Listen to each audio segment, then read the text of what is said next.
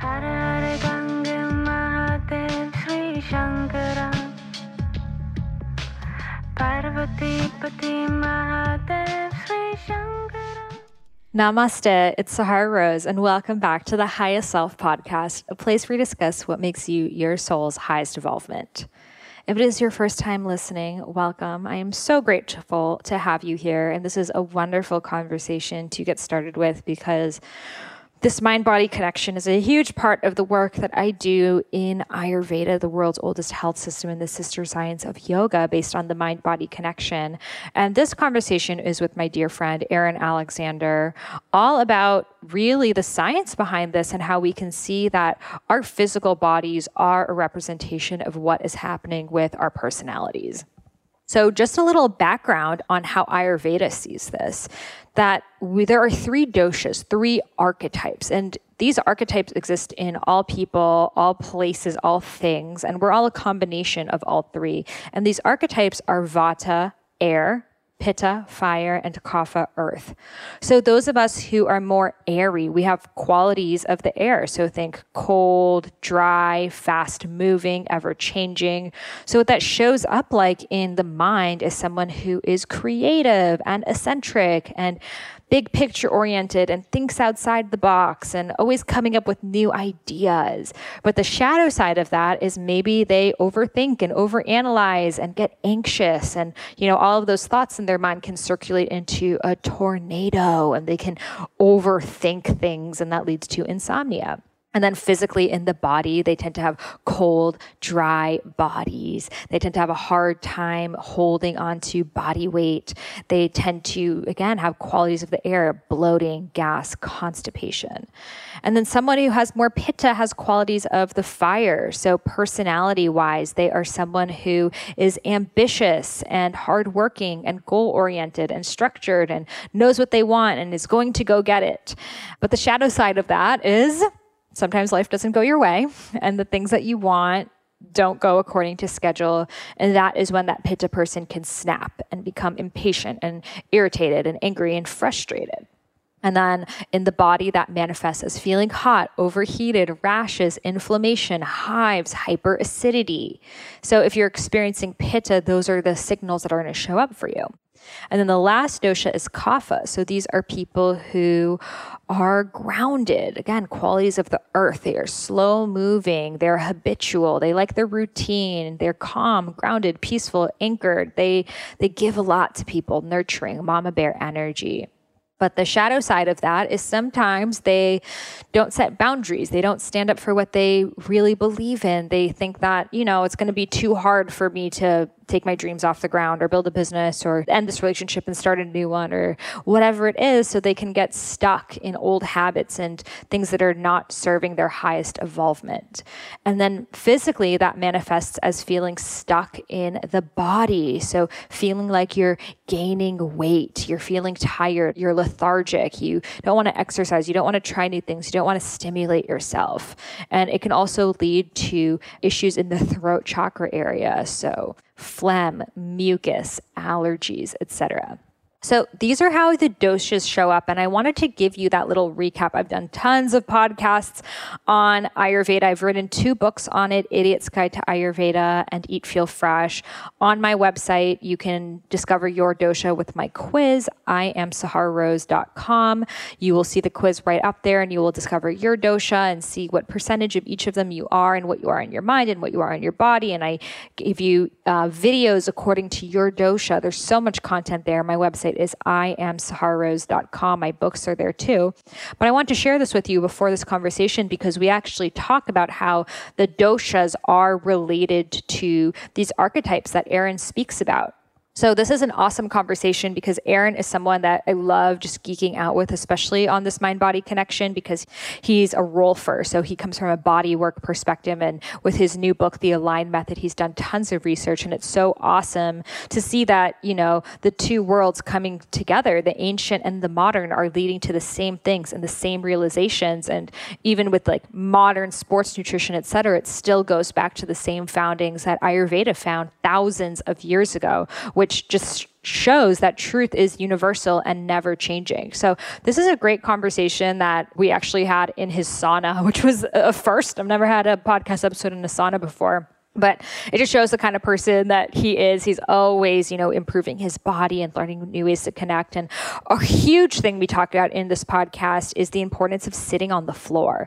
Like, guys, if there's one thing you want to start doing and you want to tell your family, especially elder relatives to do, is to sit on the floor, because there's virtually no, elderlies falling on the floor and breaking their hips in countries where people commonly sit on the floor, whereas here in the US and the Western world, it's the leading cause of injury. My grandfather recently fell and had to go to the hospital and now has to stay in a rehab. And this happens all the time.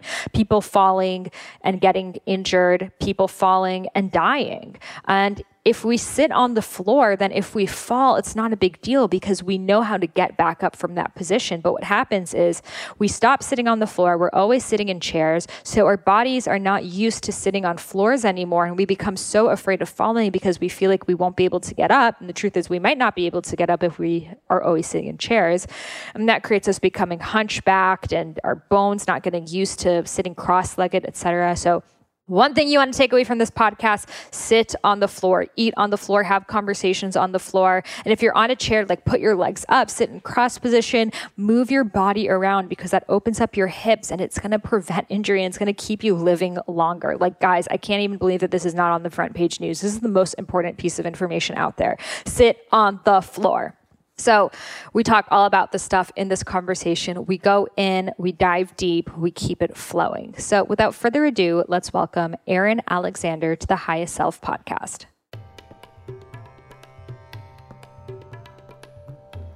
Are you calling in your spiritual soul sisters? I'm talking about those people that will support you on your journey towards becoming your highest self. Well, doors are opening back up for Rose Gold Goddesses, my sacred sisterhood collective with community, content, events, and so much more. We're going to be kicking it off with my absolutely free 5-day Rose Gold Goddess Challenge, where we embody 5 goddess archetypes and then inviting you to join this community. So many people have met their best friends, business partners, and healers that have supported them on their path, because frankly, we can't do this alone. We need community. Think of this like your spiritual gym membership. We have my Awaken Your Powers video in there, my talks at Google, Discover Your Dharma course, and so much more available for you for a very low monthly cost. So if you want to join in on this and join us on the free Rose Gold Goddess Challenge, head over to rosegoldgoddesses.com. Again, that is rosegoldgoddesses.com, and I am so excited to meet you in there.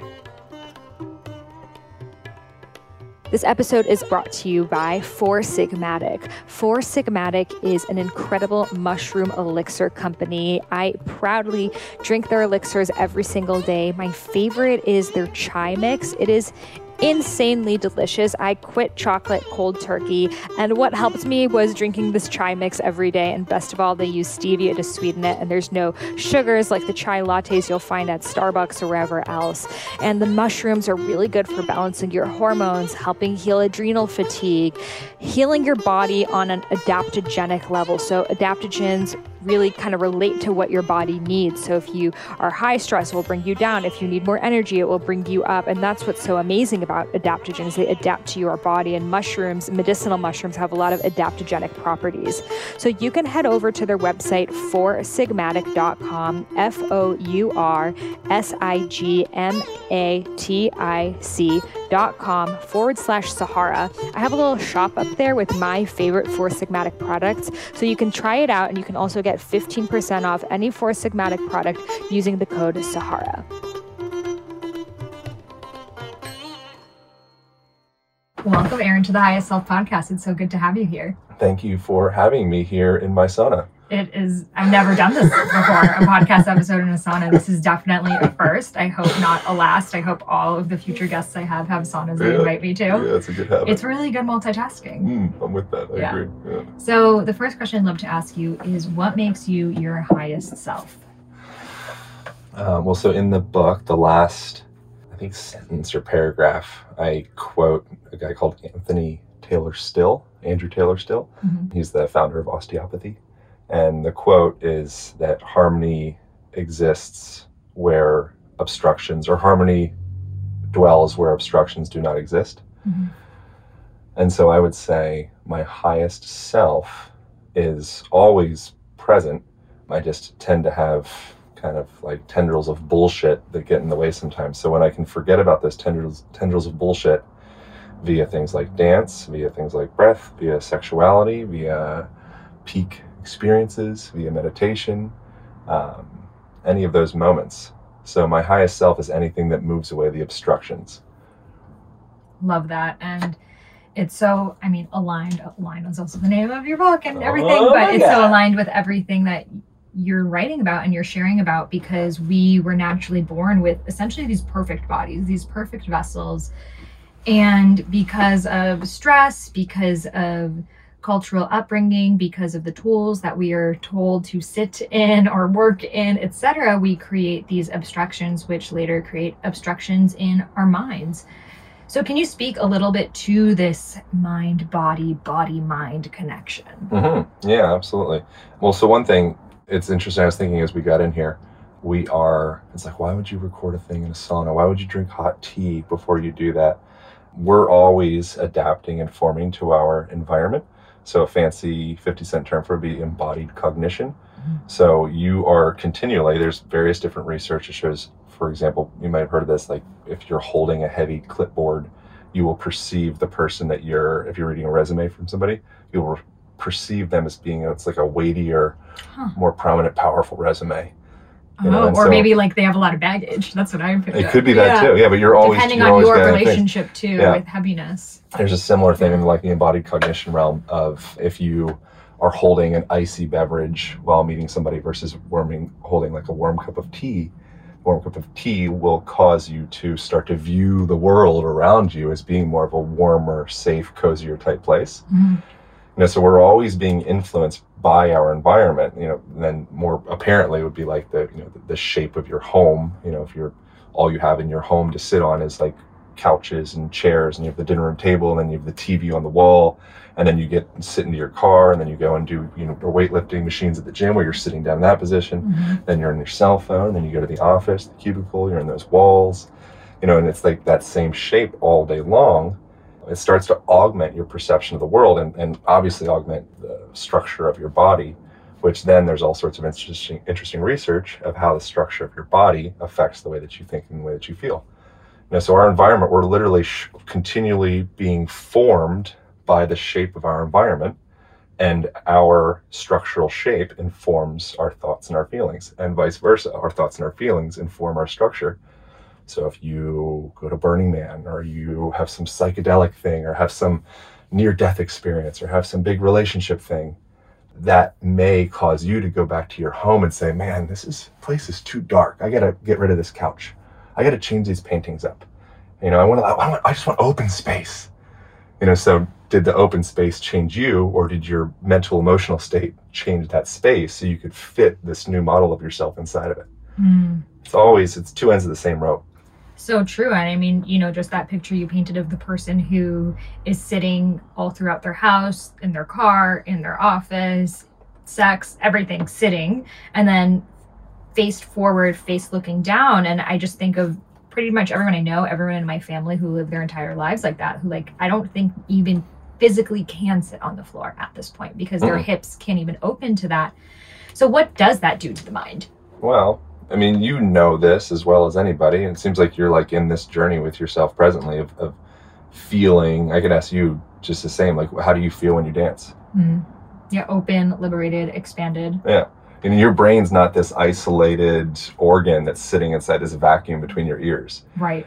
I think we associate that sitting as normal. So I should just feel normal, and then that normal becomes numb, contracted, restricted. But that's our baseline. That's your baseline, yeah. So it's like there's farm animals, chickens, when they're farm raised or pasture raised, sometimes what that can mean is that they have the option to go into the pasture and roam and all that stuff, but most of their life is actually inside this dark barn.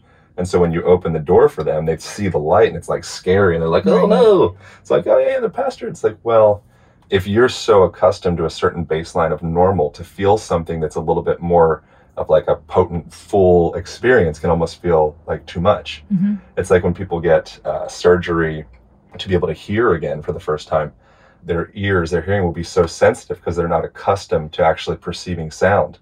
It's a similar thing when you take your shoes off for the first time. You know, like I just got back from Maui. I was there for 10 days and we were roaming around and like very rarely wore shoes. And during that time frame, you're stepping on roots and rocks and pavement and all this different stuff. But it takes time for your body to be able to actually perceive all of its senses if it's accustomed to kind of wearing like cushions, padding yourself from actually feeling.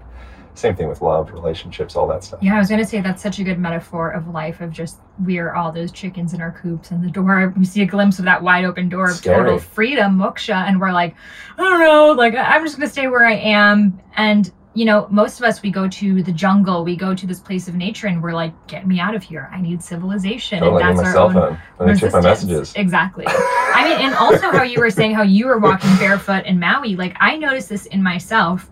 I want to walk barefoot. I try to go hiking barefoot and my feet hurt so bad because it's not used to the rocks and the different textures, etc. And I'm like, wow, I've become so civilized that I can't deal with nature anymore. Mm-hmm. Yeah, your feet. So there's 7,000 nerve endings in each foot, and they're continually sending this whole cascade of information through the rest of your body, telling you where you're at in space. And there's an interesting study that was done. This is pretty contentious, but you look up in PubMed, look up high heels and schizophrenia. Just look those words up and you'll see the research around it. Fascinating. Potential correlation of people that are chronically stuck in that plantar flexed position and they're ungrounded all day long. So wearing high heels every now and again in the book, I'm like, you know, if you're wearing high heels for 45 minutes, an hour at an event, it's like, it's not a big deal. In fact, it's probably a hermetic stressor that your body's able to adapt to.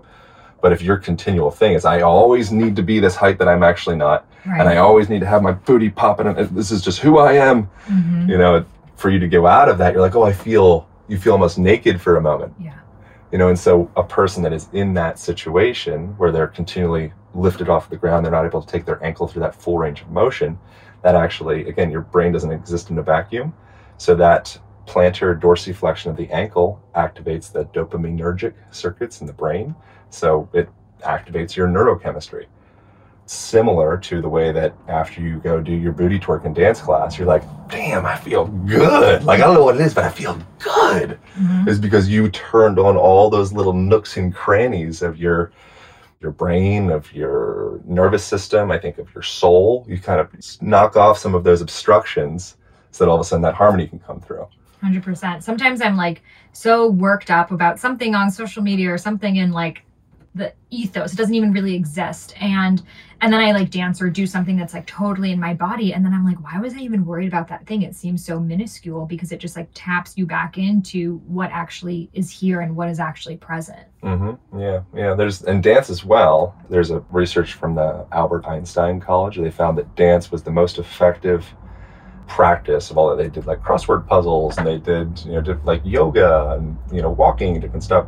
They found dance to be the most effective with reducing any type of cognitive decline, preventing Alzheimer's and all that, because it's such a complex, I think like a computer program can crush most any human in chess. Like they can figure that out, they can run the algorithms, but we think of chess as being this really advanced high level. If you do chess, you must be really smart. Right. But a computer program, it's really big deal. In fact, I don't think we've really quite nailed it yet for a computer to be able to do what we just did with the tea. Right.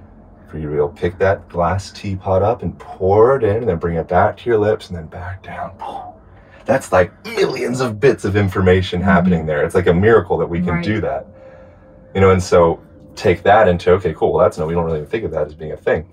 But take that into dance, now harmonizing yourself to music, now attuning to another human being at the same time. And all of a sudden you're getting touch involved as well, which touch is literally, we have a whole chapter in the book of touch essentially being a nutrient for your body. And so you see cultures that, there's a guy called James Prescott that studied various different cultures and the amount of touch that they had growing up from their mothers. and their community in general. And then also their openness to sexuality as children. Mm-hmm. And the cultures that were more open to sexuality and kids expressing themselves and having a pee-pee and a wee-wee and, you know, all that, and actually touch being like a part of who they are, they're much less warlike. They have much less violence in their cultures. You know, so you're literally, it's like from, this gets weird. Hitler, have you ever heard about Hitler's penis? No. I'm not. I must be reading the wrong blogs. HitlersPenis.com. So I listened to the first like third of his autobiography and or biography rather, and he grew up really with a lot of shame around sexuality, and I think it's called hyperspadia. I think we gotta look that up. But his urethra, his pee hole, was kind of like shooting down instead of straight out. And there's like suggestions that he was like only had one testicle, and he had like stuff, like baggage around his his parts. Right. And he was really insecure to communicate with women. And there was like apparently this one girl that he like was deeply in love with, but he never had I was gonna say balls, but it would be rude and unnecessary. Never had the ball. Yeah, but, to be able to actually communicate that to her. And then eventually all of a sudden that leads into resentment. Right. You know, so if we don't feel loved and connected, and touch is the fastest way to communicate to somebody that I accept you, I love you, you're in the tribe. If you feel out of the tribe at like a deeper mammalian, reptilian type level, that's death essentially. You know, so the fastest way we can communicate to each other that we love and accept is just through an embrace, through like a hand on the leg or on the shoulder, or, you know, anything. Yeah.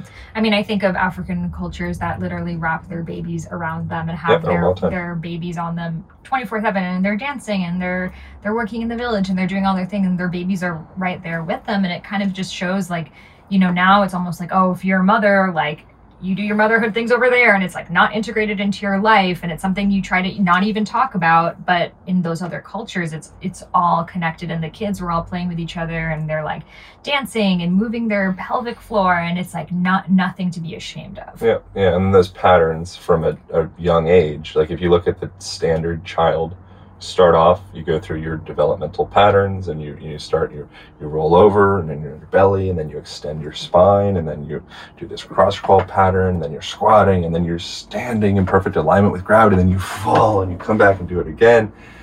It's like amazing the amount of emotional, neurological, and physical development that happens with that. And then we put kids in Western culture into child seats, which is back into the fetal position. Then we put them in strollers, back in the fetal position. And then we go into school, and then we're hunched over our desk, and now we have screens. Oh, yeah. You know, and there's a lot of cool stuff that happens with that as well. Like being able to maybe go to Mars is like pretty cool. Being able to like press a button on my phone and then walk onto a plane and fly to Europe is rad. There's nothing like modern world is terrible, but within that, it's really valuable to start to instill some of those more like ancestral principles into our daily lives, because it is what your physiology and I think soul has been riding on since the beginning of you being, I mean, I would imagine a single-celled organism. Exactly. So I want to talk about these archetypes you've created around how our body reflects our personality traits. Yeah, well, so we broke down in the book, and so as another fellow called Phil White he was really impactful with helping co-write. And he co-wrote with like Laird Hamilton, XPT, and Kelly Starr, and people, I don't know if you guys went, Pavel Tsatsouline, anyways. He's been well steeped in this world for a really long time, so it's like beautiful having him part of it. Yeah, so we broke down, essentially when you walk around the world, you can see certain people have certain kind of postural tendencies. And what I've noticed, and a lot of other people have noticed, is those postural tendencies will oftentimes relate to their personality traits. You know, so when we're communicating, there's a guy called Albert Moravian that we reference in the book that was a UCLA professor. He came up with the 55-38-7 principle. 55% of our body language comes from, our communication comes from body language. We're using our hands and gesticulations and shoulders and all that stuff.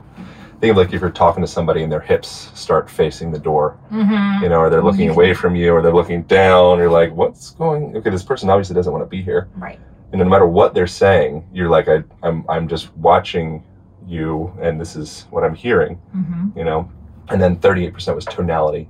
and then 7% was actual words. So if there's incongruence between what we're communicating with our tone, with our body language, 93% of the time, people will trust your tone and your body language. I think it's even higher than that, but it's fascinating to think. It's like, wow, like in school, we learn about grammar and vocabulary and the subjunctive form and all these different, like, really got to get that language right. Trying to leave the party and you keep talking to them. Here's what to look out for. But at what point in school do we ever get any education of what your physical expression, what's the vocabulary translation for that? None of that, yeah. And so what we do get is, there's a guy, this is a roundabout way of describing the postural archetypes, but a guy called Marshall McLuhan came up with a thing called The Medium is the Message. He wrote a book called The Medium is the Massage. And essentially within that, he gets into how the medium in which we are learning has a greater impact than the information itself. Mm-hmm. So when you're in school, you think you're learning about geometry and Abe Lincoln and Hitler's penis and all this stuff. But in fact, the bigger lesson is what's the amount of contact you're having with the children in that class? What's the seats that you're sitting in? What's the screens that you're staring into? Mm-hmm. What's the shape of the backpack? What's the shape of the bus? At the end of your school career, you come out and like, cool, I got some information, but how was I shaped by that environment? The medium is the thing that's actually creating the biggest impact. Mm-hmm. And the shape of much of our environment is, so depression is the number one leading cause of disability in the world, which is wild. Crazy. It's like unbelievable. Mm-hmm. So it's supposed to happen by leading 2020. To physical disability. Yeah. Mm-hmm. So that's like calling work, like I can't come to work, I'm depressed. Mm-hmm. I need medication, I need to figure this out. The conversation that's very apparent and present with that is things like, oh, it's chemicals and it's diet and it's, all these different things, but the maybe sunlight, and then all those are correct. The conversation that I don't see is the mechanical conversation of that.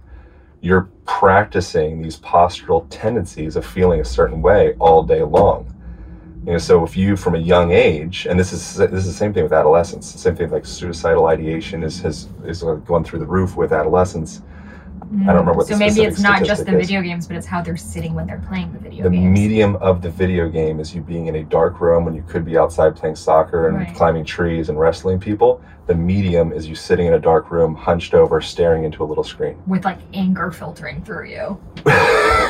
See, I would suggest that the actual information coming from the video game, not suggest as though I know, but I would just guess for the sake of, just conversation, that it's more the shape of the play environment. Mm-hmm. So if I think if you did that same video game outside and you put the kid up standing upright and you had them playing and wrestling and combating with their friends, and there was sun coming down and their shoes were off and they were grounded, 100%. My guess is it'd be like, oh, the video game is just a minor detail. Mm-hmm. But when you're in that dark room, then all of a sudden it's like it amplifies whatever it is you're doing. Right. But I do think if you were in a dark room playing like chess would be a little bit different than like shooting civilians.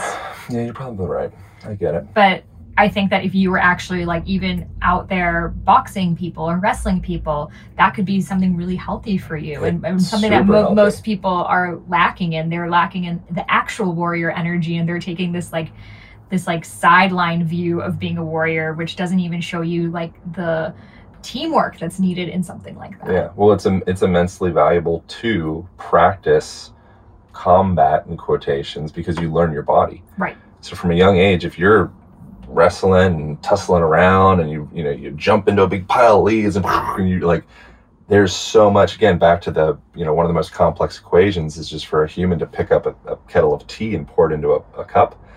Take that into all of the other stuff I just mentioned, and your body you're learning how to inhabit yourself. Right. And you're learning the limits of like, okay, I can't touch this cup, it's too hot. Right. I can't hit this person too hard, they're crying. Yeah, now they hate me. Wow, now I'm an outcast from the tribe because I didn't play right. Yeah, now with social media, I see people are so mean because there's no feedback. I'm just saying this into this dark abyss, and then I'm just like in my own world that you would never say that type of thing to someone in person. No. Yeah, and so with dogs, it's called the bite reflex. Right. So you want it, if a dog's gnawing and figuring out, it's like, you don't want it like, no, don't use your mouth. Right. You have to be like, ow, and show them. Let them know like that was too much. They say, oh, okay. The dog doesn't want to hurt you. And that's why dogs that are taken away from their moms below 8 weeks old don't have that. And that's why they turn into biters. Huh. Because the mom was never like, hey, back off. So they just don't know. Yeah. Yeah, we're running on old programs. Yeah. Okay, so the first archetype is this hunched over man named, what do you call him? Mopey.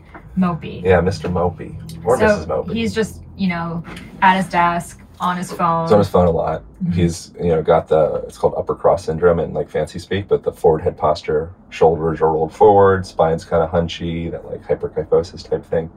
Which I think almost all of us have an element of that. I know I do. It's abundant. Yeah. Again, because the medium that we inhabit is one of depression in the literal definition of the word. I'm not saying that the way that you move just makes you depressed. I'm not saying that, but I'm not, it's a be too big of a bull of a statement. Just be like, that's it.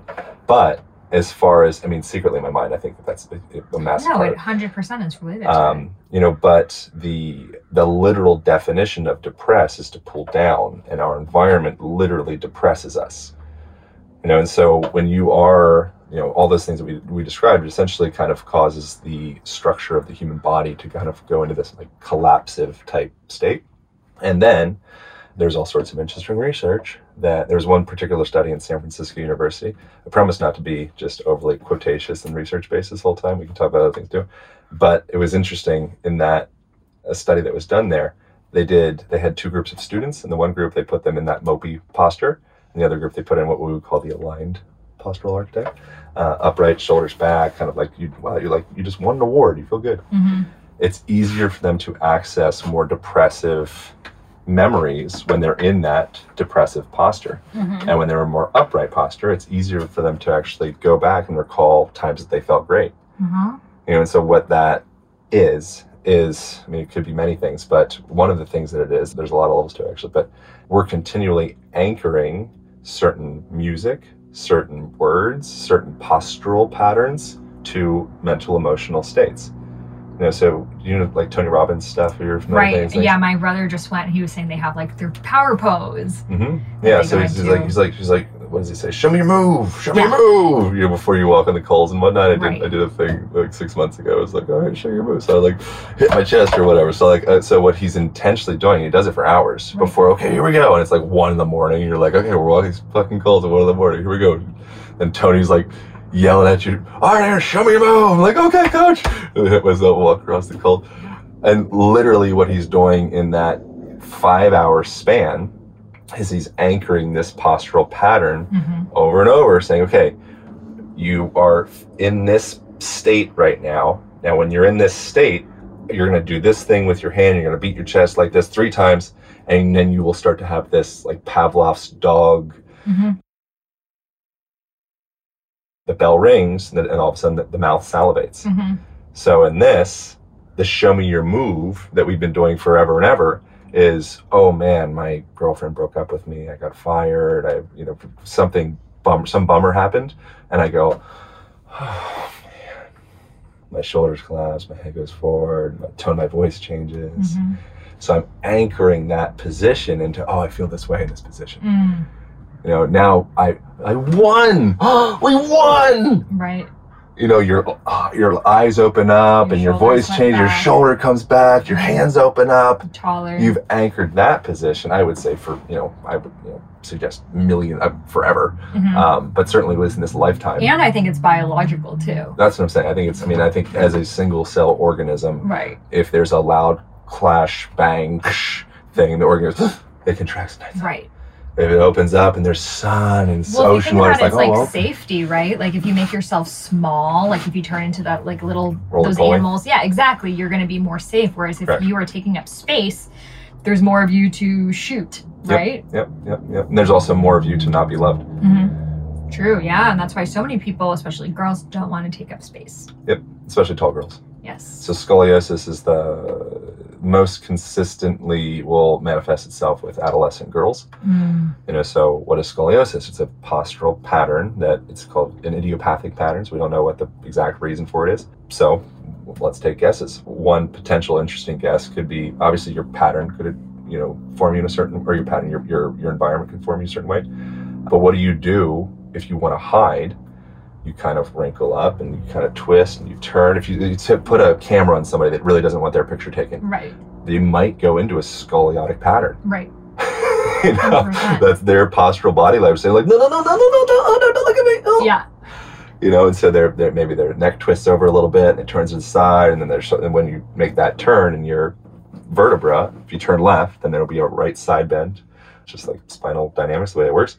And so if you do that kind of look away, twist, turn thing, now all of a sudden your hips raised up, now all of a sudden one knee's collapsing in, one arch is collapsing in, Mm-hmm. you have this whole postural pattern. Mm. Then now you go to a physical therapist or a massage therapist or whatever, and they're like, oh man, you got flat feet, or oh man, you got this knee ACL thing, whatever.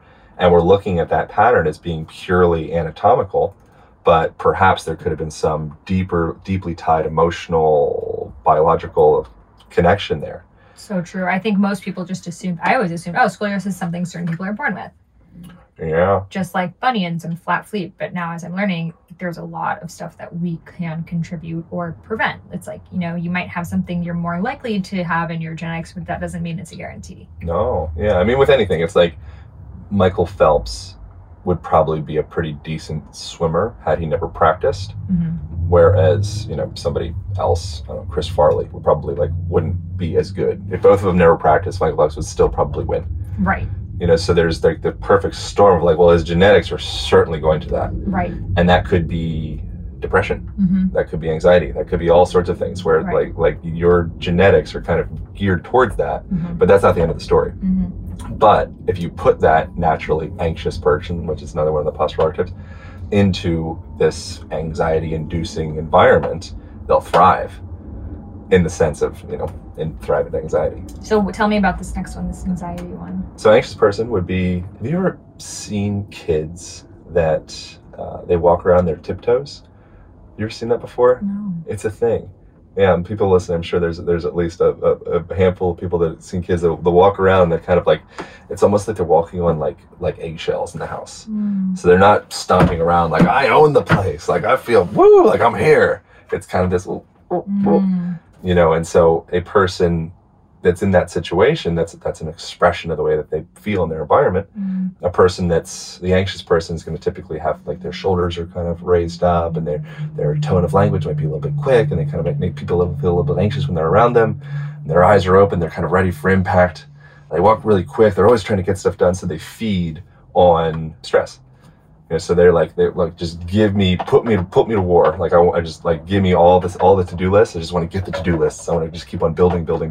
Mm-hmm. And so the moment for that person, like meditation or passivity or nurturing, listening, all Right. that I think stuff of might be like very hard. the New Yorker, you know, Yep. like someone in that city, because you do have to move so fast, and that can make you become very anxious. Yeah, and so within that, so how that relates to like the book and kind of what's new about that perspective, we can start to nurture some of those personality types through movement. You know, so a person that is more that anxious type body type / mental emotional type, something that could be interesting for them would be spend time in a warm bath, you know, get a massage, lay off of caffeine, make sure that you're spending adequate time looking out into the distance, exercising your panoramic vision, because your eyes are directly tied to your autonomic nervous system. So when you're looking out into the distance, everybody listening can think about this right now. You can even just visualize it. Or if you have a distance, that's great, go for it. You can visualize looking out over an ocean. You see some seagulls, you see the sun setting, and some gentle waves coming in. You hear the splashing of the waves coming down. You will feel this sensation. Typically your breath pattern would be like, so you take in that panoramic view, literally tells your physiology that, okay, Sahara is safe. She's resting and digesting right now. She's anchored that into her nervous system since probably the beginning of, before the beginning of humanity. Mm-hmm. You know, like, okay, when I'm looking out over the tree line, I'm just looking over, I'm like looking over the kingdom. I'm like, wow, man. Mm-hmm. Now, the opposite of that would be, okay, I'm out in the woods and I'm pulling my bow back and I'm focusing all my energy right onto that one animal, you know, or carrot or zucchini, whatever it is. You're focusing all your energy right into that one space. So now you're more into this sympathetic fight, flight, executive function, get shit done type Mm-hmm. place, both equally valuable. But your vision, when it focuses in on something, Mm-hmm. you can see this with dogs. If a dog feels unsafe to be around. Have you ever seen a dog switch into being like, oh, they're angry, or like, oh, like don't pet the dog, like this isn't a good time. Yep. What are you looking at? There's Their a lot. eyes. Yep. Yep. Their eyes. There's like their hair will change. There's all these certain things. It's like their head might stoop down a little bit, and it's like, oh, interesting. But you can, once people start watching this, watch this with people as well. I lived in Hawaii for a while, and their fighting is like a part of the culture in a way.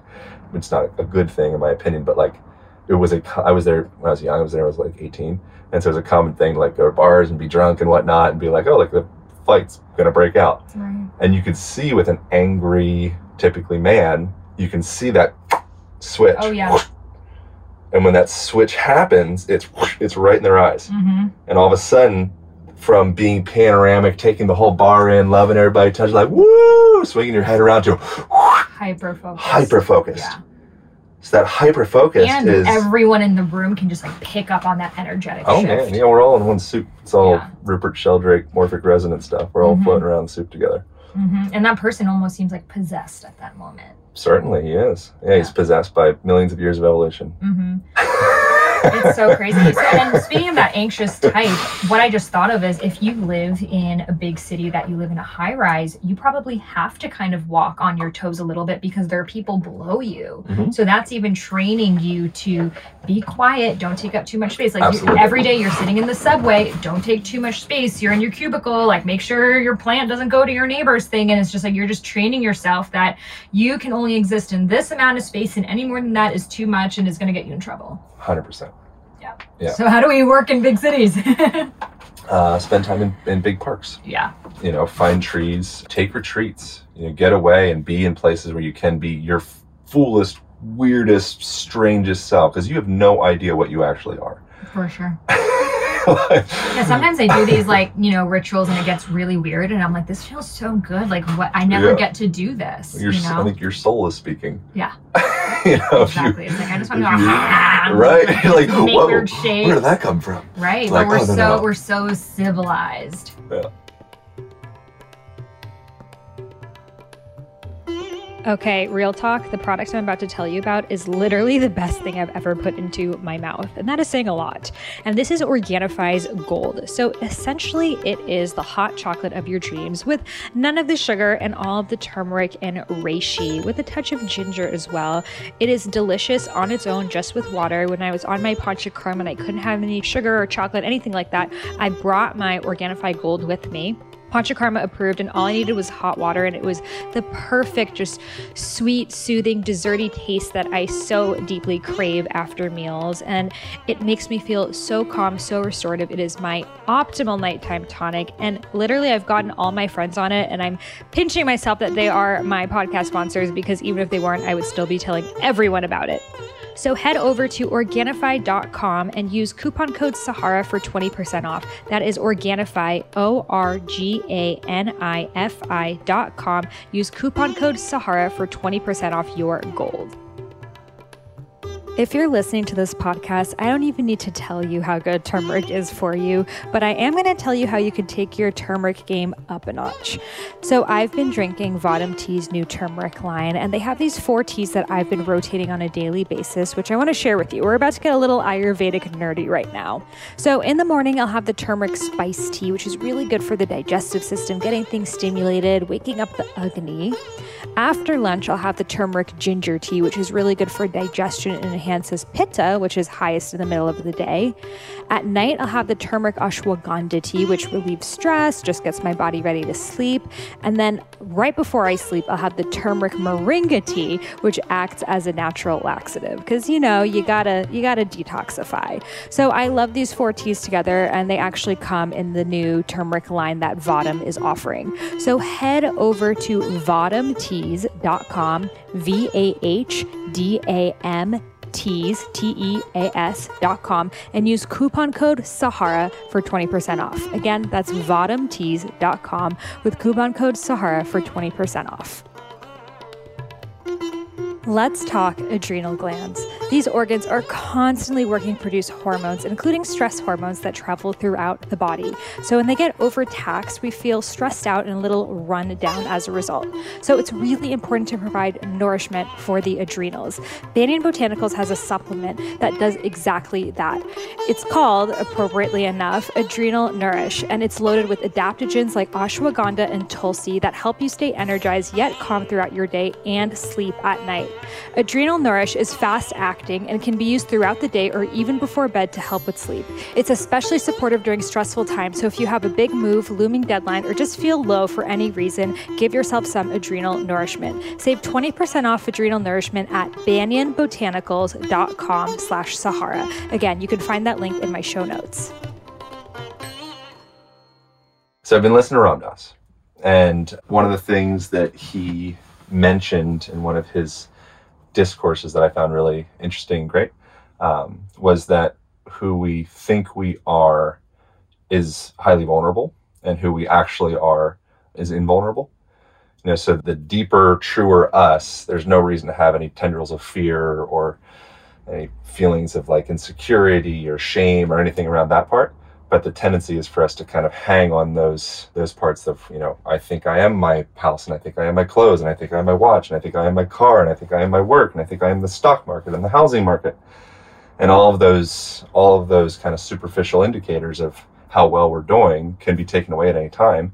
And so if we're putting all of our self-worth into those things that aren't actually that deeper river that's circulating through all of us and interconnecting all of us, it's a very vulnerable place to live at.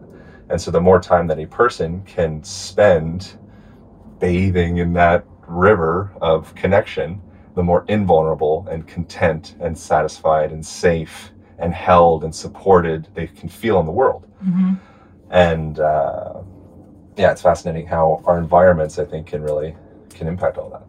Yeah, and I think it shows how we're just borrowing these different archetypes. We're just borrowing these based off of how our bodies, how our lives have positioned us, but they're not who we truly are. No. Yeah, they're not who we truly are. Yeah, so there's the other one where I, in large part, came from, and the postural archetype that I borrowed was expressing to the world that I am big and strong and in control and a man and all of that. Like I go in and out of wavering of like, am I a man? Like, what does that mean exactly? Like there's certain cultures where there's this very apparent rite of passage, whether you putting your, hands inside of a glove full of fire ants or whatever makes you a man or not, I'm not sure. But there's like lots of different rites of passages. But in our culture, it's pretty vacant with some indicator kind of like moving forth into this role that you can take as, manhood or womanhood. And, so growing up, I tied on muscles and supplements and working out and grew my beard out and got a leather jacket and like put all of these superficial indicators that I was in control and strong. But underneath all of that, I actually felt scared and ashamed to be in my skin or to be in a room. And I would just, instead of actually nurturing that deeper part to make that feel invulnerable and safe and connected, I would just keep on adding on these superficial indicators that I'm awesome. Right. And so that is the swole archetype in the book. So the swole person, swole is like actually a word in Webster's dictionary I found out. It's just like the dude or chick at the gym that's like shoulders back, pumped up, may or may not be on steroids, and just like, kind of waddling around. That person could be totally well-adjusted, beautiful, sweet. It's just because the person's muscular doesn't mean that much. It's more, why are they muscular? So that's always an interesting question. And it's the same thing with a person that's really bendy, which is another one of the archetypes. Why are they so bendy? Why do they have an aversion from weightlifting or manual labor or maybe showing up on time? Having that's so me. I'm like, yeah. Yeah, it's me too. I have parts. So I'm kind of like swole from insecurities and then packing on to show people that I actually, have it together through, movement and muscles. But then the bendy thing, I'm also quite flexible. And it's the same thing. I have like the LA kind of disease of like showing up 5 minutes late and all that stuff. And that's one of those things. Tell me more about these bendy people. So bendy people, they have an affinity towards dance, especially of the ecstatic variety. Yes. They are typically going to be pretty good with creativity, so they're really good with bending outside of the linearity of a box and seeing the world with this different vantage point. And when they go home, they want to stretch themselves out of that linearity, and they want to get in all the twists and the turns, and they want to wiggle and shake, and they want to bah. This is the story of my life. Yeah, it's great. And what they could really use, probably the story of your husband, is a rock and an anchor and a support and a container. So it's like Shiva Shakti, all that stuff. Like, you need to have that. You call it masculine, feminine. You could call it bendy swall or bendy aligned, whatever you wanted to call it. We just need to have that balance between both. And we can balance from within with ourselves through doing certain movement practices or thought practices or environmental changes that will cause us to be a little bit more balanced. Yeah, these actually all remind me of the doshas. Because this bendy archetype is very Vata in the way that it's flexible, it's thinking outside the box, it's always moving. Even Vatas physically have more air in their joints, which makes their joints more flexible, but also more likely to become misaligned. So they're more likely to have bow-leggedness or this weird variation in their body that they perpetually can make worse and worse and worse by overstretching and overworking that thing. So mind personality is very Vata with the bendy, whereas the swole is very Pitta. It's very, someone that likes to go to the gym, I can tell instantly they're goal-oriented, they're hardworking, they want to set something on their to-do list and stick to it. And that's essentially what you're doing when you're gaining muscle. You have your plan, and by week 8, I'm going to be here, like people who do fitness competitions, so Pitta. And they tend to be those kind of people in their lives, in their businesses, and their relationships, etc. The anxious one is also kind of Vata, because a lot of Vata people can be very heady and timid and fast. It's kind of a more of a shadow side of Vata. And then the first one, the hunched over one, depressed mopey, is a bit of Kapha of I don't deserve to be here. I should not take up too much space. And then that leading to you getting more sedentary, more suppressed, which makes you more depressed. But being a nurturer, probably. And being a nurturer, because you're overcompensating of I don't feel worthy, so let me do everything for you. I'll take care of you so that you'll love me. Exactly. So I do that as well. So I originally came from mopey, and then that was, in school, I wanted to go out of my way to show teachers that I didn't really care unless I really liked the teacher, and wanted to show, and the reason that I wanted to show people that I didn't care was that I was actually insecure with my result not being good enough. And so if I let you know from the get-go that, by the way, I don't really care, it means that whatever I do isn't my highest expression, so therefore I'm safe. And so what I would do in that, so I kind of locked myself in that place of perfectionism, and then I would wrap this layer of swall around that through doing a bunch of imbalanced bodybuilding exercises and a bunch of supplements that I didn't need, had terrible gas all the time, and all the things. It was just in this big, awkward, strapped up body of just slabs of muscle, and underneath that was this scared boy that wanted to be touched and loved and nurtured and supported and connected to the tribe. But when he walked into a room, he felt kind of out of place, and he didn't really know how to connect with people. And so he works really hard, or she works really hard, to do all of these superficial validators, money, muscles, car, just fill whatever the thing is that a person does. It could be nurturing, it could be being a good yogi, it could be being a good spiritual person. If I'm so spiritual, then people will love me. People will see me as this I'll have a halo around my head, and they'll really think that I'm this enlightened being, and then they'll love me. Muscles is just one of the many potential mediums or tools for me in my path thus far to kind of be loved. Right, totally. That makes so much sense. And I went in the bendy shadow side. I was so went to Bali in India just to do yoga, and all I did was just stretch and read my yogic texts, and think I was enlightened at that point. And then what I realized, that shadow side of the bendiness is not sticking to one thing, having all of these different ideas and none of them following through. And also something I was seeing a lot, especially in spiritual communities, is this lack of boundaries, or almost feeling guilty about having boundaries, which a lot of people would misuse.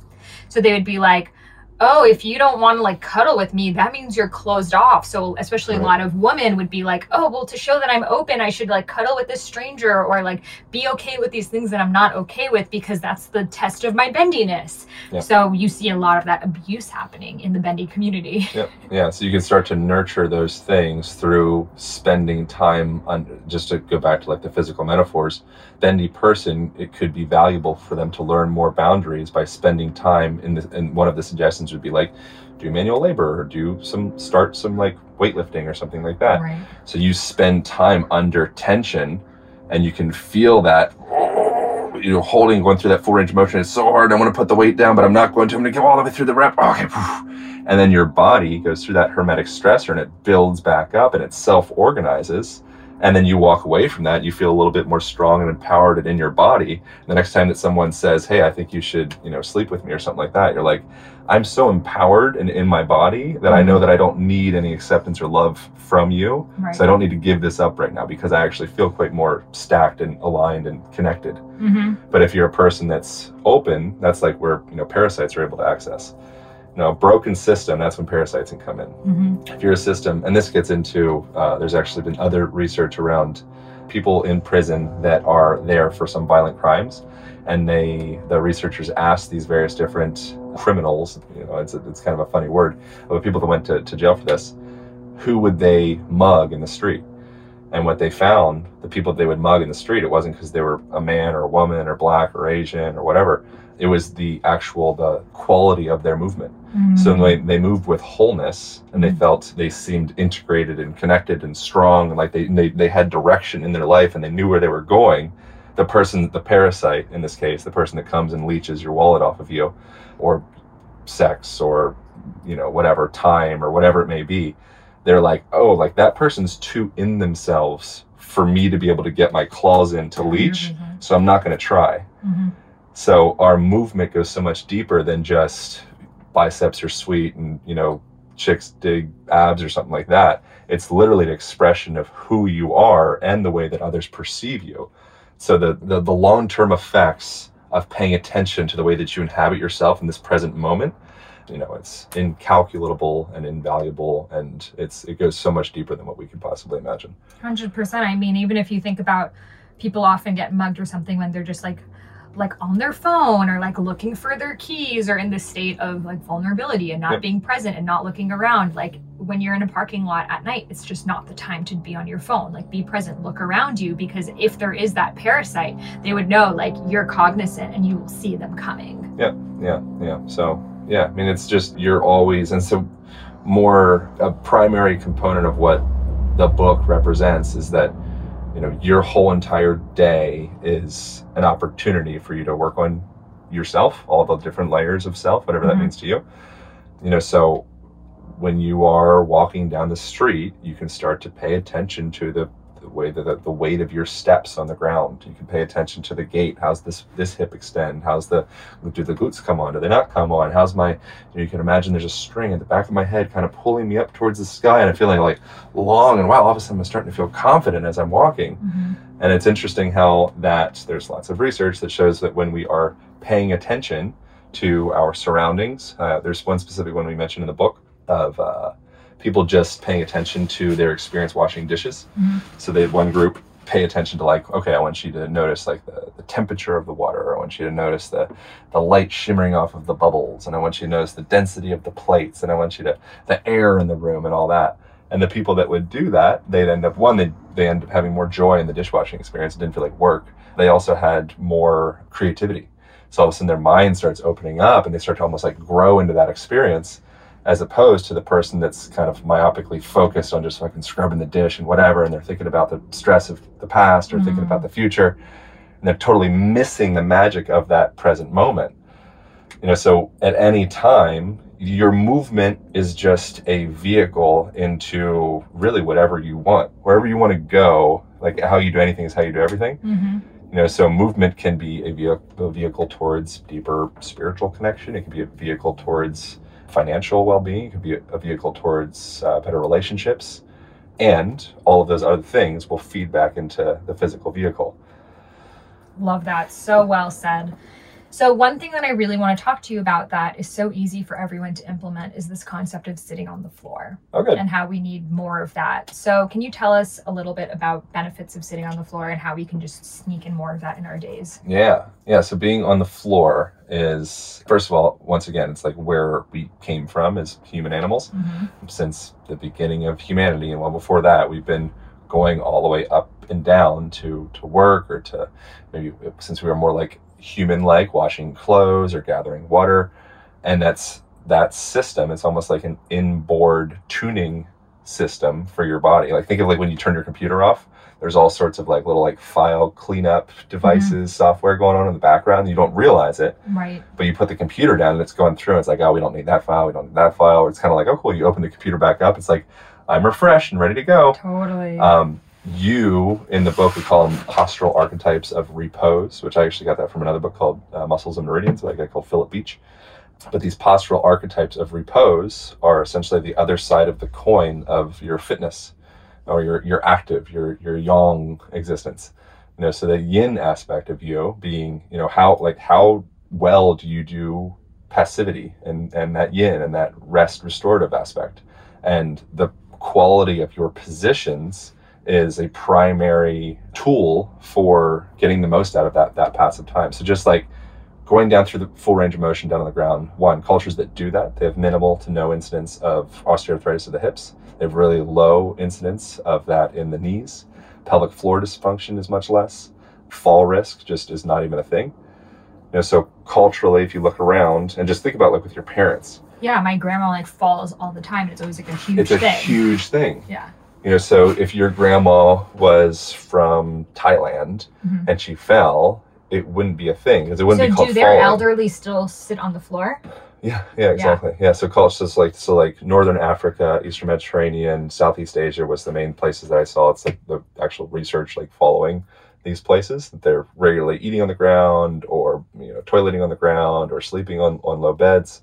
And the belief that your body just all of a sudden starts going down in this downward spiral of dis-ease and discomfort and malaise and all those things, you're observing a culture that's being formed into that position. But if you observe another culture in another container, you're like, oh, no, the body can be bouncy and jubilant and vibrant and loving and connected until it dies. Right. So the belief system that, okay, I'm 60 years old, so that means that I should probably start thinking about maybe getting a cane. Right. And I got to be careful about the ground, and I don't want to lift weights because that's my bones can't take it anymore. Exactly. That seed of that belief system of weakness will all of a sudden manifest that, because you're always creating your reality. Absolutely. So the fall risk thing is such a huge deal if you give a shit about your parents, if you give a shit about your grandparents, if you give a shit about yourself, your friends. Like think of me or you or your mom or your dad or anybody that you care about.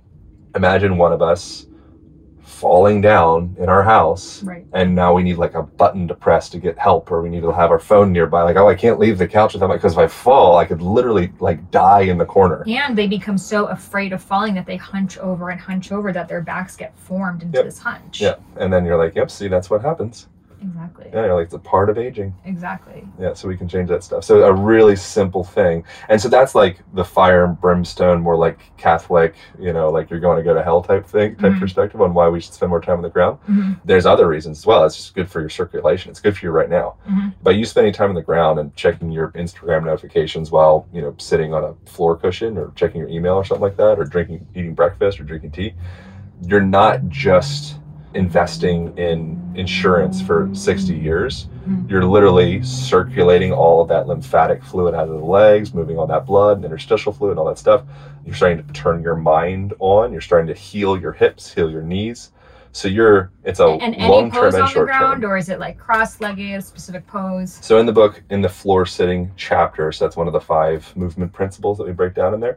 We break down pretty much all of the positions that a person would need.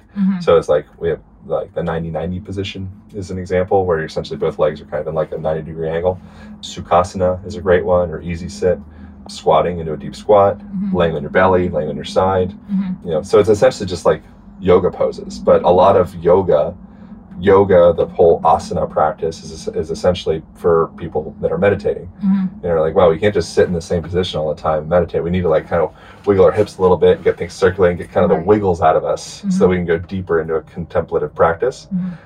But during that time, the beginnings of yoga, people naturally would have been doing all those positions anyway. Right. It's just a part of our ancestry. Right. Yeah. And you're working on the fields back then and you're just so much more active. Whereas even like, I feel like modern yoga, what we do now kind of needs to change according to how we are sitting. Because there's a lot of forward folding. I feel like I'm always forward folding. I feel like what I really need more is more back bends. Totally. Yeah. And back activation. Exactly. Less protraction, less pushing down on the ground. Like you don't need to do that many down dogs. Down dogs. I think there's over down dogs. It's not. It's not necessary. So something that would be really valuable is get like a yoga swing in your house, and spend some time hanging from it. Yes. Spend some time reaching up, laying underneath the yoga swing or any kind of bar, tree branch, whatever it is, and pull yourself up. We do so no you're starting to turn that back. There's not a lot of pulling. Yeah. In yoga as well, there's not a lot of, and I'm technically a yoga, well, whatever. I have my 200-hour thing, and I practice yoga, regularly, and I'm like a big fan of yoga. I think it's great. And I think there's a lot of deficits if that's all you're doing. It doesn't dance. Yoga doesn't dance you. Right. So you don't have that partner coordination, connection. It's still very linear focused. Still very linear focused. It's a masculine practice. Yeah, it's not very dynamic. It is internally dynamic, which is kind of the point of it. And again, yoga, like asana is one of the 8 limbs. So there's like a lot more to yoga than, yoga means yoke or yuj or connection, union. So the meaning of yoga is essentially what this whole conversation has been about. And then we focus on the asana aspect of it. But if your yoga is just that asana, you may get more yoga out of taking a tango class or something. Because you get that yoke, yuj, union connection with another human being, and you start to synchronize your movement with them, and you start to maybe express some vulnerability because you're not really sure about your dance moves or whatever. And then you break those walls down and you're like doing the shit out of some yoga. Compared to going into a dark room, stretching yourself out, making sure that nobody can see you, and then walking out and keeping, then you put your phone back into your cell phone, you walk out the door and get in your car. 100%. So agreed. I actually find that I can't sit on chairs. Like I physically can't do it. Like if I'm flying, my leg is like on top of the person in front of me's chair. I'm like squatting on it. What do you recommend for travel? So there's a whole chapter in the book about how to align your travel. And in there, one thing would be bring a jacket or always have I'd say you have a water bottle here. So always keep a water bottle with you. That way you can reshape the shape of your seats that are typically like a bucket type seat, which are rolling you into that same depressed forward folded position. There's nothing wrong with a forward fold. Right. And again, it's a yoga pose, forward fold. Like forward fold is great. Do forward folds a lot. They're awesome. But you can think of it as like a nutrient, so forward fold was like a zucchini. You're like 1 zucchini, awesome. Okay, today I had 9 zucchinis. Like, well, that's good. I mean, you're getting to be a lot of zucchinis, but it's like, okay, today I've had 250 zucchinis, and that's been my diet for the last 25 years. You're like, fuck. Why are you eating so many zucchinis? Yeah. So society is zucchinis. On the plane, they kept feeding me zucchinis. It's hard to get anything else. Yeah. And so what you could do, instead of eating all of the zucchinis all the time, is throw in a pear and an apple and a banana, and so in this case, augmenting your seating position so it's just a different fruit. So in this case, it would be putting that bottle or jacket or pillow or something like that behind your thoracic spine, space behind your heart. And that will take up that little space in the seat. So it's not a bucket anymore. So you're not talking about your lumbar, you're actually talking about your upper back. Correct. Yeah. So that way so if you're putting in the lumbar, a lot of people are already excessively in lumbar lordosis, and they're already they have like too much wiggle room in that area. And so you could put it down there as well. It depends on the shape of the spine really, and the shape of the seat. But for the most part, it would be of greater value for you to put the bottle or the jacket a little bit higher on your spine, and then bring your butt all the way into the corner of the seat. So now you kind of have like this little like hip hinge thing type happening. And then you could even like put the seatbelt around your hips at that point. So you're kind of keeping yourself in that neutral position. Not like you're not gonna be like going way forward. It really depends on the shape of the seat. You're like fully stretching. I want to see how you travel. I just want to watch you on an airplane. So what I'm doing right now, I bring my feet up on the seat a lot. I'll get up. So in the book we recommend for every hour, give yourself 5 minutes. So if you couldn't get up for 2 hours, give yourself 10 minutes at least. So it's like road trips and all that stuff. But yeah, every hour-ish or so, for every hour, give yourself 5 minutes. And so get up and take a walk down the hallways and do some lunges and go meet a flight attendant. They're usually quite nice, sometimes not. But, it's a great opportunity. While you're meeting the flight attendants, notice the color of their eyes. Like actually ask them how they're doing, like really connect with them, as opposed to them just being like, you're, whatever, just this person you're never going to see again. Right. So realizing that every moment in that instance, this is kind of going a little bit out there, but that instance is a moment to connect with another human being in a compassionate way, which is actually very healing for you, for your body. So that little juice up, you went back to the back of the plane, you squatted, you lunged, you compassioned, and then you came back and you restructured your seat a little bit. You touch everyone's arm when you walk by and just dance. Yeah. Well, so that's when it gets. So that's when. Yeah. Well, I mean, maybe if you're like Amma or something, maybe that would be valuable. Yeah. If you're not at Amma level, maybe don't touch everyone. Yeah. But like, there's a line to hug me in the back. Aisle 9. Yeah. I'm sure people on that flight would just be down. They're like, I just need to get out of here. I'll hug you. Sure. Yeah. Well, people are weird. Like, the more I teach workshops and go into taking people through, so the original meaning of weird as an old English word, that's W-Y-R-D. It's like weird. And I may be missaying the weird part. I'm just kind of saying it in a German accent for no reason. The W-Y-R-D. Okay. And what it means is fate. And the original meaning is to be in control of one's fate.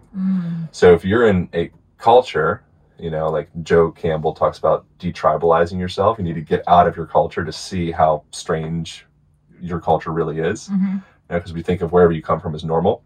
But if you can go out of that, and you're with a pack of sheep and they're all walking together and they don't really see around and they're just kind of doing whatever the next sheep does and they're kind of inside of that, to be the weird person, especially in a culture like Western culture where statistically things are kind of going in like funny directions.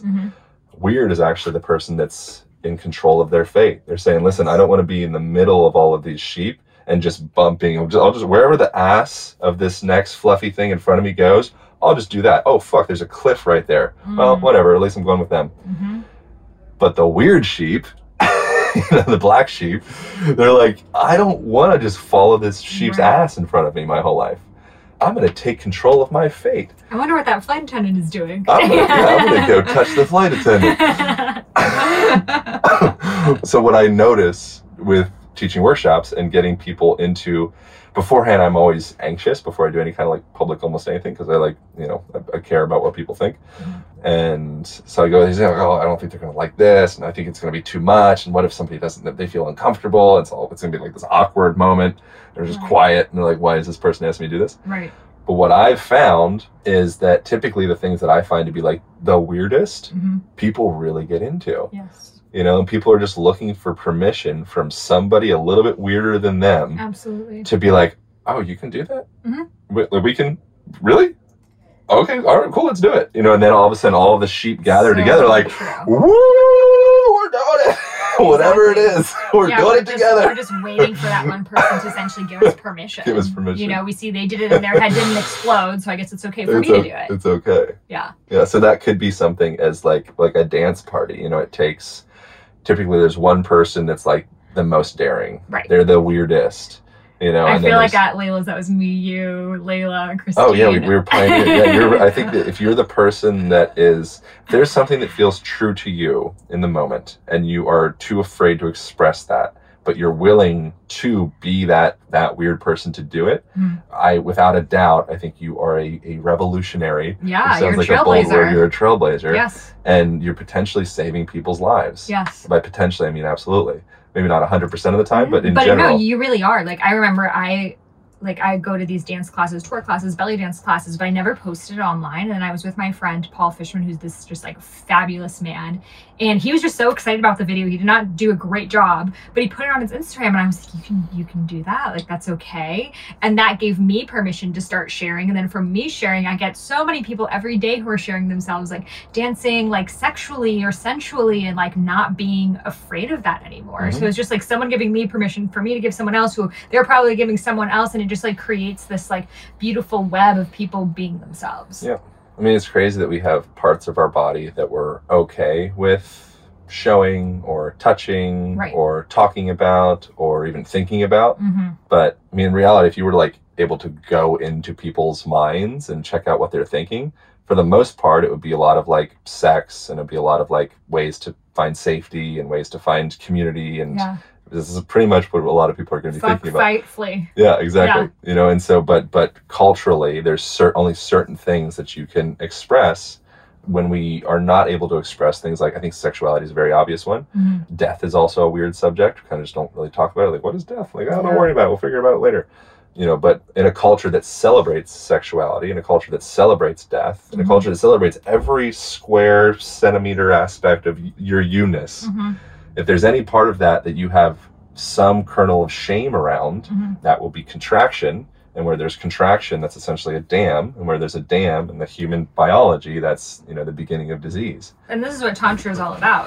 Like anything that you're ashamed of, anything that society tells you is like not worthy of talking about, go into that. So death, they literally meditate on dead bodies, the Agori Babas, and sexuality and feces, like anything that's like weird and out there, they're like, that's your spiritual practice. Totally. Yeah, until you can love every square centimeter, like I already said, of your humanity and everyone else's humanity, I think you'll be to some degree trapped.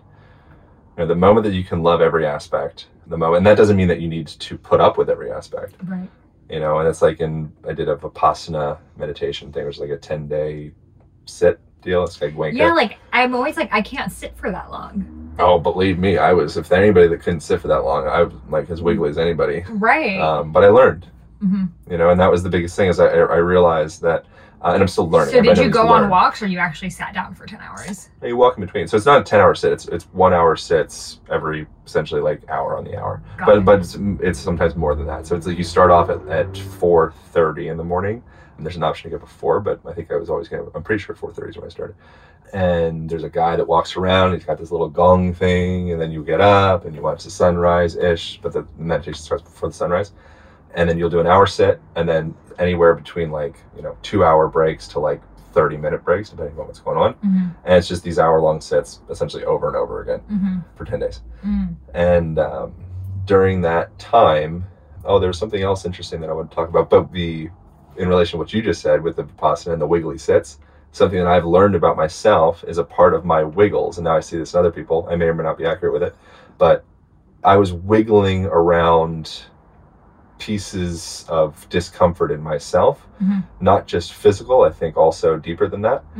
You know, and so the moments like eye contact with an intimate partner, you know, could be like an interesting thing for some people, or eye contact in general. You know, and there's moments where it's like, oh, it's like too much. You're like, okay, I'm gonna wiggle and turn and twist and go out, and like, okay, I'm gonna run and running. Right. You know, and so a person that has full access to all of the wiggles, and they can sprint and they can run and they can climb and they can dance and they can they can sit, you know, and really just whatever it is, like I can just be with this for hours. Right. Like that's some Jedi shit. And that's really creating the duality between yourself, because I'm like you, I'm someone who, I'm always like, well, I think I've even had this conversation. I'm like, I don't need to sit and meditate. Like, dance is my meditation. I walk outside, I journal, I do all of these things, and blah, blah, blah. And it's like, you know, I don't need to sit. But really, it was my resistance to sitting. It was my resistance to, you know, just that discomfort of there are other things I should do, or I should be active, or, you know, whatever it is. And I think because in our society, we're always like, sitting is the devil, like, do not sit. Like that has been ingrained in a lot of our heads, that we're like, oh, if I have a spare couple minutes, I should be like moving.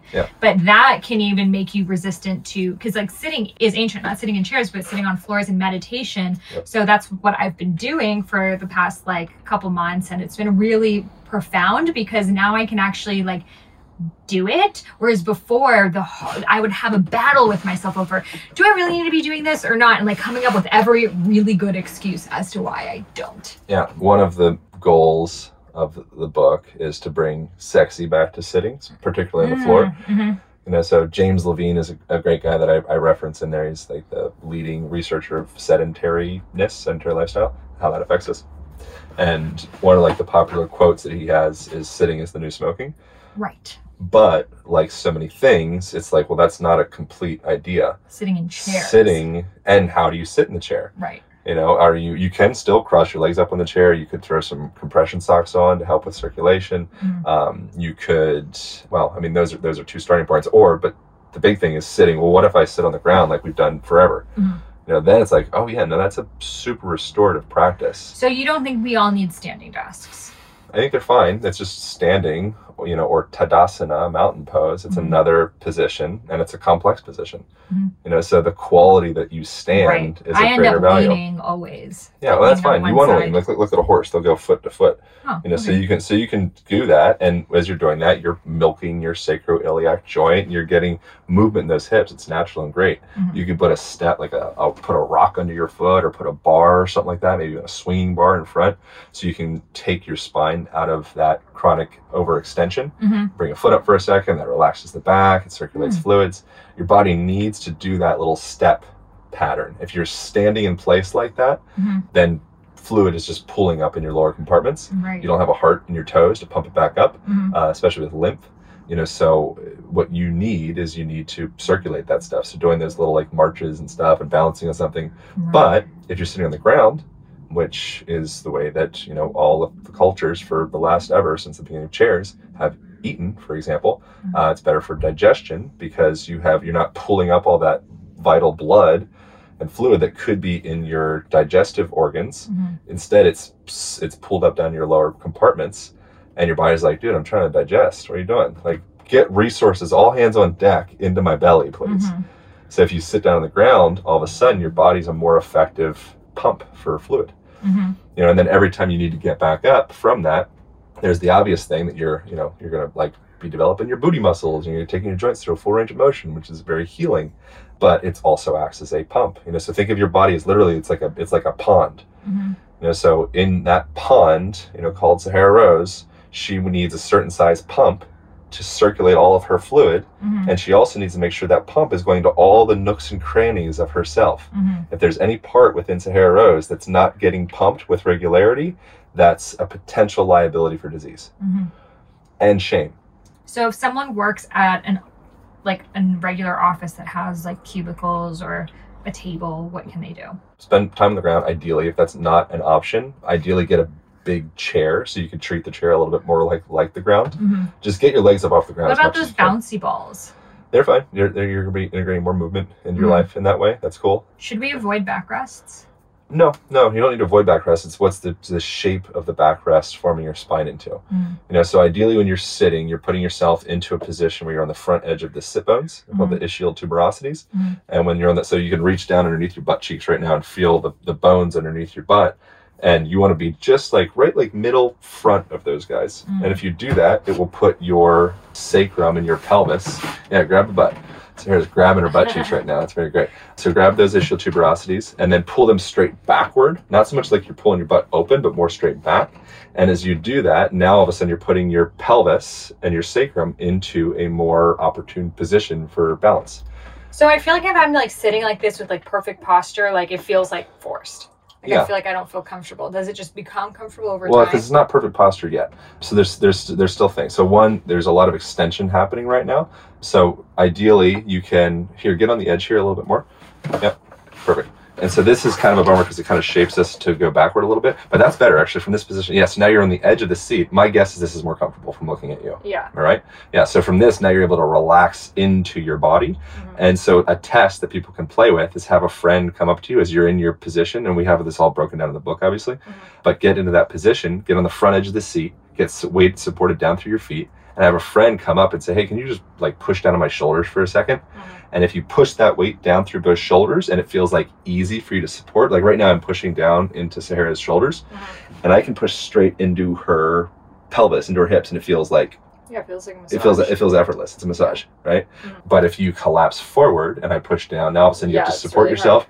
If you overextend and I push forward, now all of a sudden you have to grab through the I feel like a lot of girls do this, the overextending. Yeah. So it's all social construct. So you're learning that I want to be a sexually desirable human. And so I'm going to, do that like Brazilian booty pop. Right. So that cultural indoctrination forms your physical structure. You could learn in another culture. That's going to be your new archetype, the The Brazilian booty pop. Yeah, exactly. Brazilian booty pop would be more like a bendy person. Right. They're bending to the cultural wishes and desires. Yeah. But as is the other ones, really. I mean, culture is always affecting us. Mm-hmm. Terence McKenna, famous psychonaut guy, he said culture, paraphrase, something along the lines of culture isn't your friend.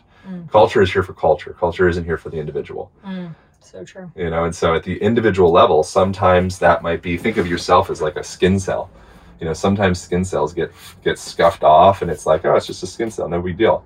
But the grander human, the Sahara, you know, the culture of Sahara, she's like, okay, well, the culture of Sahara is still going forward, so it's okay. Mm-hmm.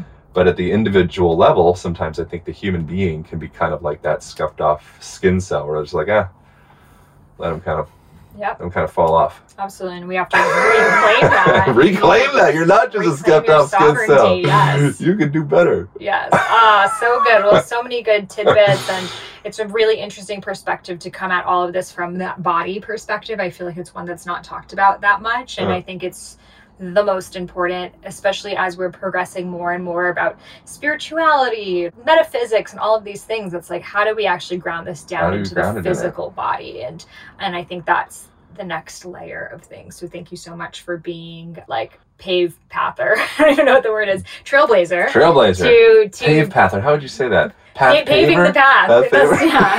But thank you so much for being a trailblazer and showing us that the way that we sit in our physical bodies can be everything to our spiritual evolution. Yeah, or at least it's a big part, you know, and your spiritual evolution will spill back into all of it. I don't think there's any one thing that is the most important. I feel like they're all of great value. And for some people, if you kind of massage in the physical part, that will spill into their spiritual part more. For some other people, it would make more sense to focus on, I want you to do on Kundalini breathwork and pranayama, and I want you to be doing, you know, these essential oils and all that stuff, and that will spill back into the way that they occupy themselves. Right. I don't think there's any one, but it depends on the individual what will resonate with them most, because it's all just a bunch of spokes tied up to the same hub of your you-ness. Yeah, wherever we start, we're all getting to the same place. Yeah, I think so. Yeah. Or we're already in the same place. Exactly. We're just remembering. Yeah. Anyhow. Where can listeners connect with you, find your book, listen to your podcast? Yeah. So, I mean, the book, it would be on thealignbook.com if it's before December 24th, 2019. And then there's some bonuses that go along with it. Then if it's after Christmas Eve, then, you know, anywhere books are, Amazon, bookstores, Barnes & Noble, whatever. And then my existence is, you just type Align Podcast into the internet. You'll find Instagram's where I'm most active presently. And then I obviously host the podcast with the beautiful Sahara Rose as well. It's been on there and be on again whenever the heck your book comes out. Yes, for sure. Well, thank you so much for sharing all of this great information with us. Thank you. I appreciate it. Oh my goddess. How important is it to sit on the floor? I can't get over it. I'm literally texting everyone I know, especially the older people in my family, my parents, in-laws, aunts, uncles, like, please guys, just sit on the floor. It's going to prevent all of us from dealing with the heartache that will happen when you get injured, because, you know, when someone gets injured, that's everyone else that is taking care of them and that is hurt in the process too. So let's all just take that responsibility to sit on the floor, take care of our bodies, take care of our hip health, and that's going to help us living longer, healthier, and happier lives. So check out Aaron's new book, The Align Method. Lots of great exercises to connect to your body, and he's just a chock full of wisdom. So we are going to be getting started on a free 5-day Rose Gold Goddess Challenge where we are embodying the 5 goddess archetypes. This is an absolutely free challenge where we're going to be stepping into our creative Saraswati and our wild Kali and our powerful Durga and so much more. And we're going to be opening doors back up for Rose Gold Goddesses, the Sacred Sisterhood Collective, all about becoming your highest self. So if you want to join in with us, head over to rosegoldgoddesses.com. You can put your email right there. We'll send you the 5-day challenge and tell you when we're opening doors back up. And I'm so excited to meet you in there. I hope you enjoyed this episode. If you loved it, I would love if you could leave me a review in the iTunes store. And as a free gift, I will share with you the first half of my unreleased book, Eat Right for Your Mind Body Type. Simply email a screenshot of your review over to Sahara@eatfeelfresh.com. Again, Sahara, Sahara, at eatfeelfresh.com. And I will send you over the first half of my unreleased book, Eat Right for Your Mind Body Type. Thank you and namaste.